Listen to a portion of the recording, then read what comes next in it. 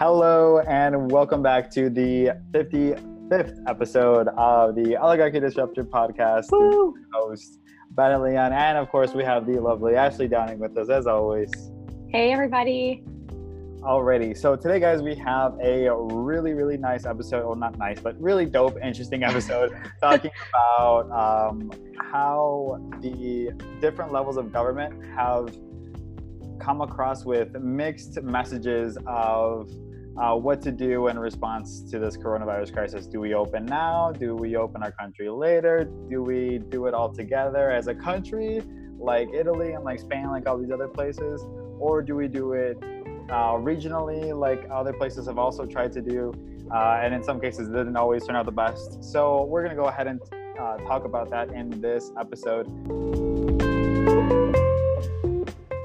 So without further ado, I'll let Ashley take it away and and give a little update on like how everything has kind of transpired up until now, and the kind of responses we're seeing not only from the federal government about wanting and prioritizing kind of like the economy over people's lives, unfortunately, but they are taking that kind of positioning into as opposed to most of the Democrats and the representatives of that party. So go ahead and take it away. Let's see what we have for that update.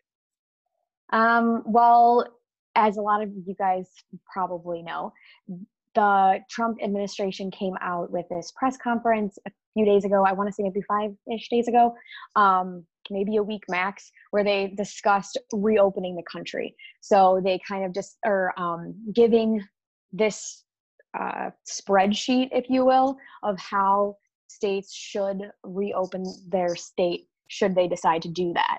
And there's phases of this. And actually, I think I would sort of agree with how they're suggesting to do things. I'm not agreeing with necessarily doing it now, but the biggest thing is allowing people to go back to work, but in phases. So trying to tell owners of companies, like larger corporations, like only have a percentage of your staff come back at a time. But they want to try to open other types of businesses like restaurants again and bars, maybe with more social distancing guidelines. But anyways, so he has kind of come out and said that he's praising certain states for reopening, or saying that they want to reopen soon. But then on the flip side, he's also telling some people that the types of businesses they want to open are not or don't align with these phases or what have you. So he's kind of like picking and choosing which governors he's siding with in this whole thing.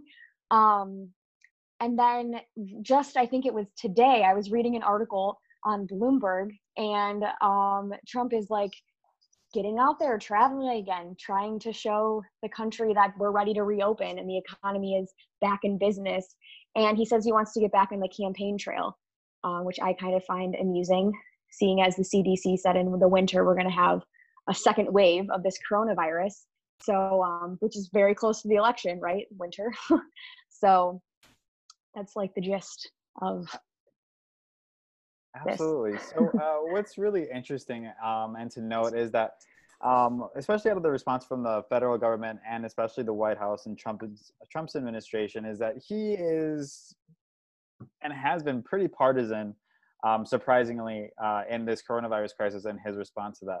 I mean, there's been reports that he has told Mike Pence not to call the governor of Michigan, Democratic Governor Gretchen Whitmer, and he calls her, don't call that lady in Michigan or whatever. But it's just extremely disheartening to see the president, the commander-in-chief, someone that's supposed to be like the leader of us all and the president for everybody and not just Republicans or Democrats or whatever, kind of take that position. It's extremely disheartening to see him, as him and his party, the Republican Party, prioritize the economy over the lives of their constituents. And we're seeing this time and time again. We've seen this in Texas. We're seeing this in Louisiana. We're seeing this in Alabama. We're seeing this, of course, on the federal government. We are seeing this from basically all of the Republican states that Mhm. are in control of those states, at least the governor wise. So I mean, if you can remember very shortly, one of the very few remaining states that didn't want to implement any kind of stay-at-home orders, which was Florida. And of course, we all know Ron DeSantis, which is the governor of Florida, current governor. He was a huge Trump supporter when he was running. I mean, he still is, but especially when he was running for his office in Florida, he definitely drank the Kool-Aid and did everything he could to get the Trump's endorsement. And And it worked. He got I mean, elected. yeah, it did work. But I mean, at the same time, like his connection to the president, is like making him look super bad right now at the same time as well, because like Hmm. he was one of the last Republican governors to hold out in one of the most populous states, and one of the states that literally has like millions of old people. Like everyone goes to the South and specifically to Florida to retire and die. And like I'm assuming these people did not assume to that they wanted to go there to get old and die or whatever, and the sun and whatnot, by coronavirus. I'm assuming they did Yeah. not want that, and your Republican representatives, your Republican governor, and your Republican president are leading you all there. Not to say that the Democrats are necessarily better fundamentally, but at least with this, the Democrats are responding with science, facts, and operating based on those types of objectives rather than anything else. Rather Yeah. than putting the short-term profits over the lives of the millions of Americans that this is affecting. Yeah. Well, and I don't know if everybody knows this, but recently Florida has actually reopened their beaches, which Yeah. was which was the biggest issue at first. They started doing stay-at-home orders, but weren't closing their beaches, or when they did close their beaches, they weren't enforcing it. I literally saw a video of one of those big like signs that people have out in front of businesses, and they were all over the beach, and it said like beaches closed. And I watched this video of people walking right by the sign. So, and now they're open again. Yeah, I remember. I totally forgot about that, but you just reminded me, and it's so funny that you bring that up, because I remember seeing like images that were on that article that I read about how them opening the beaches back up in Florida. Like all these people like flocked to the beaches on the first day that they were announced to be open again. Like I saw Yeah, the images, and these people were not 6 feet away from each other. I mean, granted, it's there were impossible. granted, there were some police officers around to try to kind of separate people and enforce those policies or procedures or whatnot. But I mean, they failed, and I'm assuming they're going to fail pretty miserably, because I mean, they just don't have the manpower it takes to enforce those kind of rules. So they should have cut their losses and not even taken a chance of that happening. I mean, you're Florida, dude. Like, what do you think's gonna happen when you let people go back to the beaches and say it's okay? They're gonna go back. Yeah, Everyone's bored out of yeah. their fucking minds. That's the What do you reason think's gonna why we have people in government, so that they can help people make informed decisions when the going gets tough. Sometimes you need somebody to be there and say, I know you really want to do this, but it's not the best idea. And they're saying, oh, it's fine. happen? But I did want to bring something up that I totally forgot to mention when we were talking earlier about this, but I tweeted about it on the podcast yesterday, the podcast Twitter account yesterday. Uh, I'm still new to Twitter, guys. So, anyways, it was an article from Bloomberg, also Bloomberg.com, and it's talking about how the U.S. Attorney General Barr says that he wants to take legal action against governors who are pushing too stringent policies for their stay-at-home orders, like fining people or keeping their state closed for quote unquote too long. What? Like literally, I think that's what I wrote. Like, what the actual? I don't get it. Are you serious? I mean, I don't. How can you say that a governor who's trying to make a life-saving decision is going to get in trouble legally, which, by the way, is, I don't think he has any type of legal ability to do anything. The government, that's the whole point of the government being separate from the states. They cannot make those types of decisions. That's for the states to decide. I don't think he would have anything in court. Actually, you're 100% right about that. And then what's actually really interesting, and then I want to kind of piggyback off what you just said, by saying that Donald Trump actually very recently, within the last like week or so, I'm pretty sure, he said that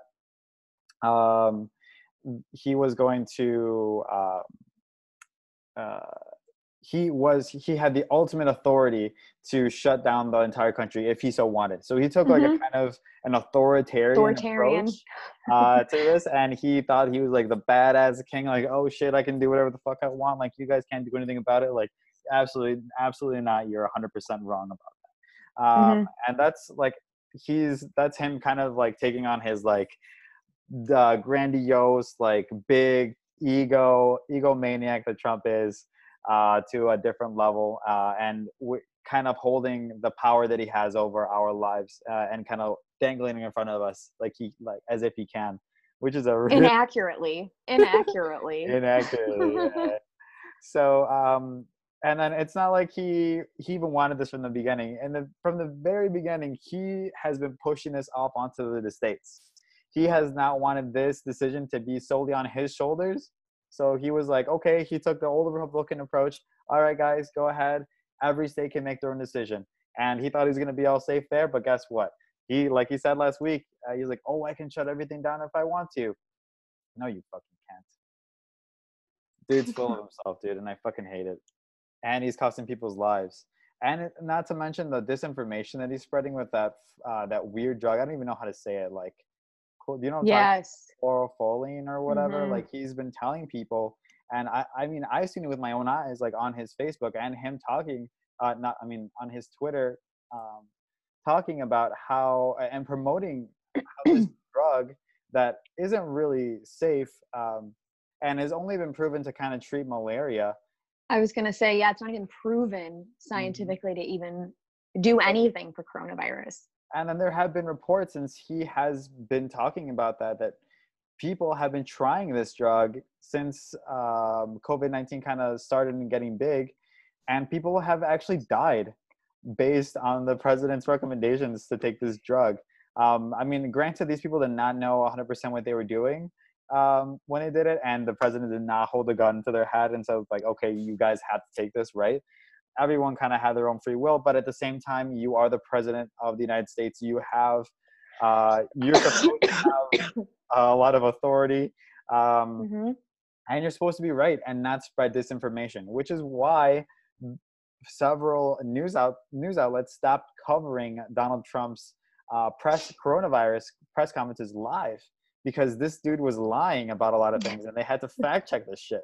So like, I mean, I don't know. Like, it's got to be a godsend that, I mean, if Joe Biden can be Donald Trump, then like, well, I doubt he will be, but I doubt he will be. But I mean, if he does, like, I don't even know, dude. I don't know if we would necessarily be in a better state. I mean, is that sad to say? Joe Biden, that's not necessarily 100% wrong either. Joe Biden has fucking said that, okay, if you bring me a Medicare for All bill and it's 100% passed by Congress, by everybody that needs to be signed, just his signature alone can do this. He has said in the past that he would not do it. Very recently, he said he would not sign Medicare for All based on the cost. But as we all know, and as Americans have found out very recently, if you didn't already know, is that the argument that the government doesn't have enough money is complete bullshit. And let me tell you why, if you don't already know. Why? Because we have seen the government and these past weeks and the last month or so responding in extremely detrimental way to the majority of Americans, and really only to the benefit, especially financially, for the wealthiest and the oligarchs among us. and the biggest and most wealthy corporations and companies or whatnot. And it's just a travesty to see what's going on and how much money they're putting into big business, while at the same time they're letting the USPS fail. They're not covering healthcare for everybody that's getting COVID-19. They're only giving us a $1,200 payment, while at the same time giving over $10 trillion to the biggest banks on Wall Street and the largest corporations in the country. Like, what more do you guys want to see? Yeah. What? Well, the USPS example is like the most prime example. I mean, this is supposed to be a federally funded business, and they're completely letting it just go, which is going to displace a lot of workers, and not to mention their benefits. We were talking about this earlier. People who are going to be retiring are losing their pensions. I mean, it's in comparison to the people who he is giving the money to. I mean, it's an absolute travesty that the government is siding with people who already have millions and billions and billions and billions of dollars in comparison to average workers who work for the federal government, for the USPS. I mean, it's sad. It's really sad. And what's even sadder is that they're letting them go for profit. They're letting them go because they want them to become bankrupt, so that the private corporations can take over the USPS and or privatize it. But as we all know, like, when you use USPS, like, this is a people's service. Like, this is like, I personally use this a lot. I use the USPS a lot, and they have the best prices around. They oftentimes beat out USPS, FedEx for the cheapest shipping for what I want to do. And I mean, this is just like a common basic service that every country should have. And the Republicans and the president is willing to let it go in the name of privatization, in the name of corporate profits over the well-being, the livelihood and whatnot of the employees that work for the USPS. Absolutely insane. Absolutely insane. Yeah. Travesty. Horrible thing they're doing. Horrible thing. But I think that this is a great place to end it. I hope you guys learned a lot in this episode. I hope Ashley and I kind of gave you a good insight into what the government is actually like in doing against you and how they do that. And if you don't follow along in every little step, it's kind of hard to kind of put the pieces together. But as you watch and you follow along and you kind of get a gist of like what's going on, it's clear as day. It's as clear as day that you realize like what these people are doing. And it's absolutely horrible, which is why this podcast exists. We need to awaken and enlighten the people that are not aware of everything that their government does and how they work against you. So definitely. Thank you so much for tuning into this episode. And Ashley and I will see you next time. Bye. I mean, these are troubling times, but of course we will keep our audience updated. But I think this is a great place to wrap up. So once again, thank you so much for tuning in to this episode of this podcast. Your word of mouth is our oxygen, so please give us a 5-star rating on Apple Podcasts if you're listening on there. Yes. And tell your friends, tell your mom, tell your dogs, tell your cats, to everybody about your new progressive podcast that you're listening to with your homies Bennett and Ashley, who update you on the latest and greatest in the news, which we're happy to do. Of course, follow us also on Facebook at The Oligarchy Disruptor. You can follow us on Twitter at Ben the Disruptor and Ashley at Ash the Disruptor. Absolutely. And also, guys, please do not forget to vote. I know with all this coronavirus shit, it's very easy to forget what's going on right now, but what I mean is like the election and stuff that's also going on simultaneously in the background. But over half the nation has not cast their vote yet. So it is very important that you vote in the primaries up until the general election, which we will go to face Donald Trump. So I'll leave it to the queen of voting to give you her spiel about that. So I'll go ahead, Ash. All right, everybody. Yes, don't forget to vote. If you do not know where your polling place is, perfect website. It's called yourfuckingpollingplace.com. And it's very simple. Just type in your address, press OK, and your polling place will show up. And the times that they're open. Again, that's yourfuckingpollingplace.com. And then, any questions you have about voting. So what your registration status is, if you can same day register to vote. I think a lot of states, actually, I'm not going to say that because I'm not totally sure about how states are. I know in Illinois, they stopped voter registration online quite a few weeks before the actual election, but a lot of states have same-day registration. If you aren't really sure what else is going to be on your ballot, there's also a little section for you to see what's on your ballot. And this website is called rockthevote.org. Super awesome, answers lots of questions. That's rockthevote.org. Don't forget to vote, guys. All right, guys. Once again, thank you so much for tuning in to this episode. Your word of mouth is our oxygen. So we will leave it there. Thank you once again, and we will see you next time.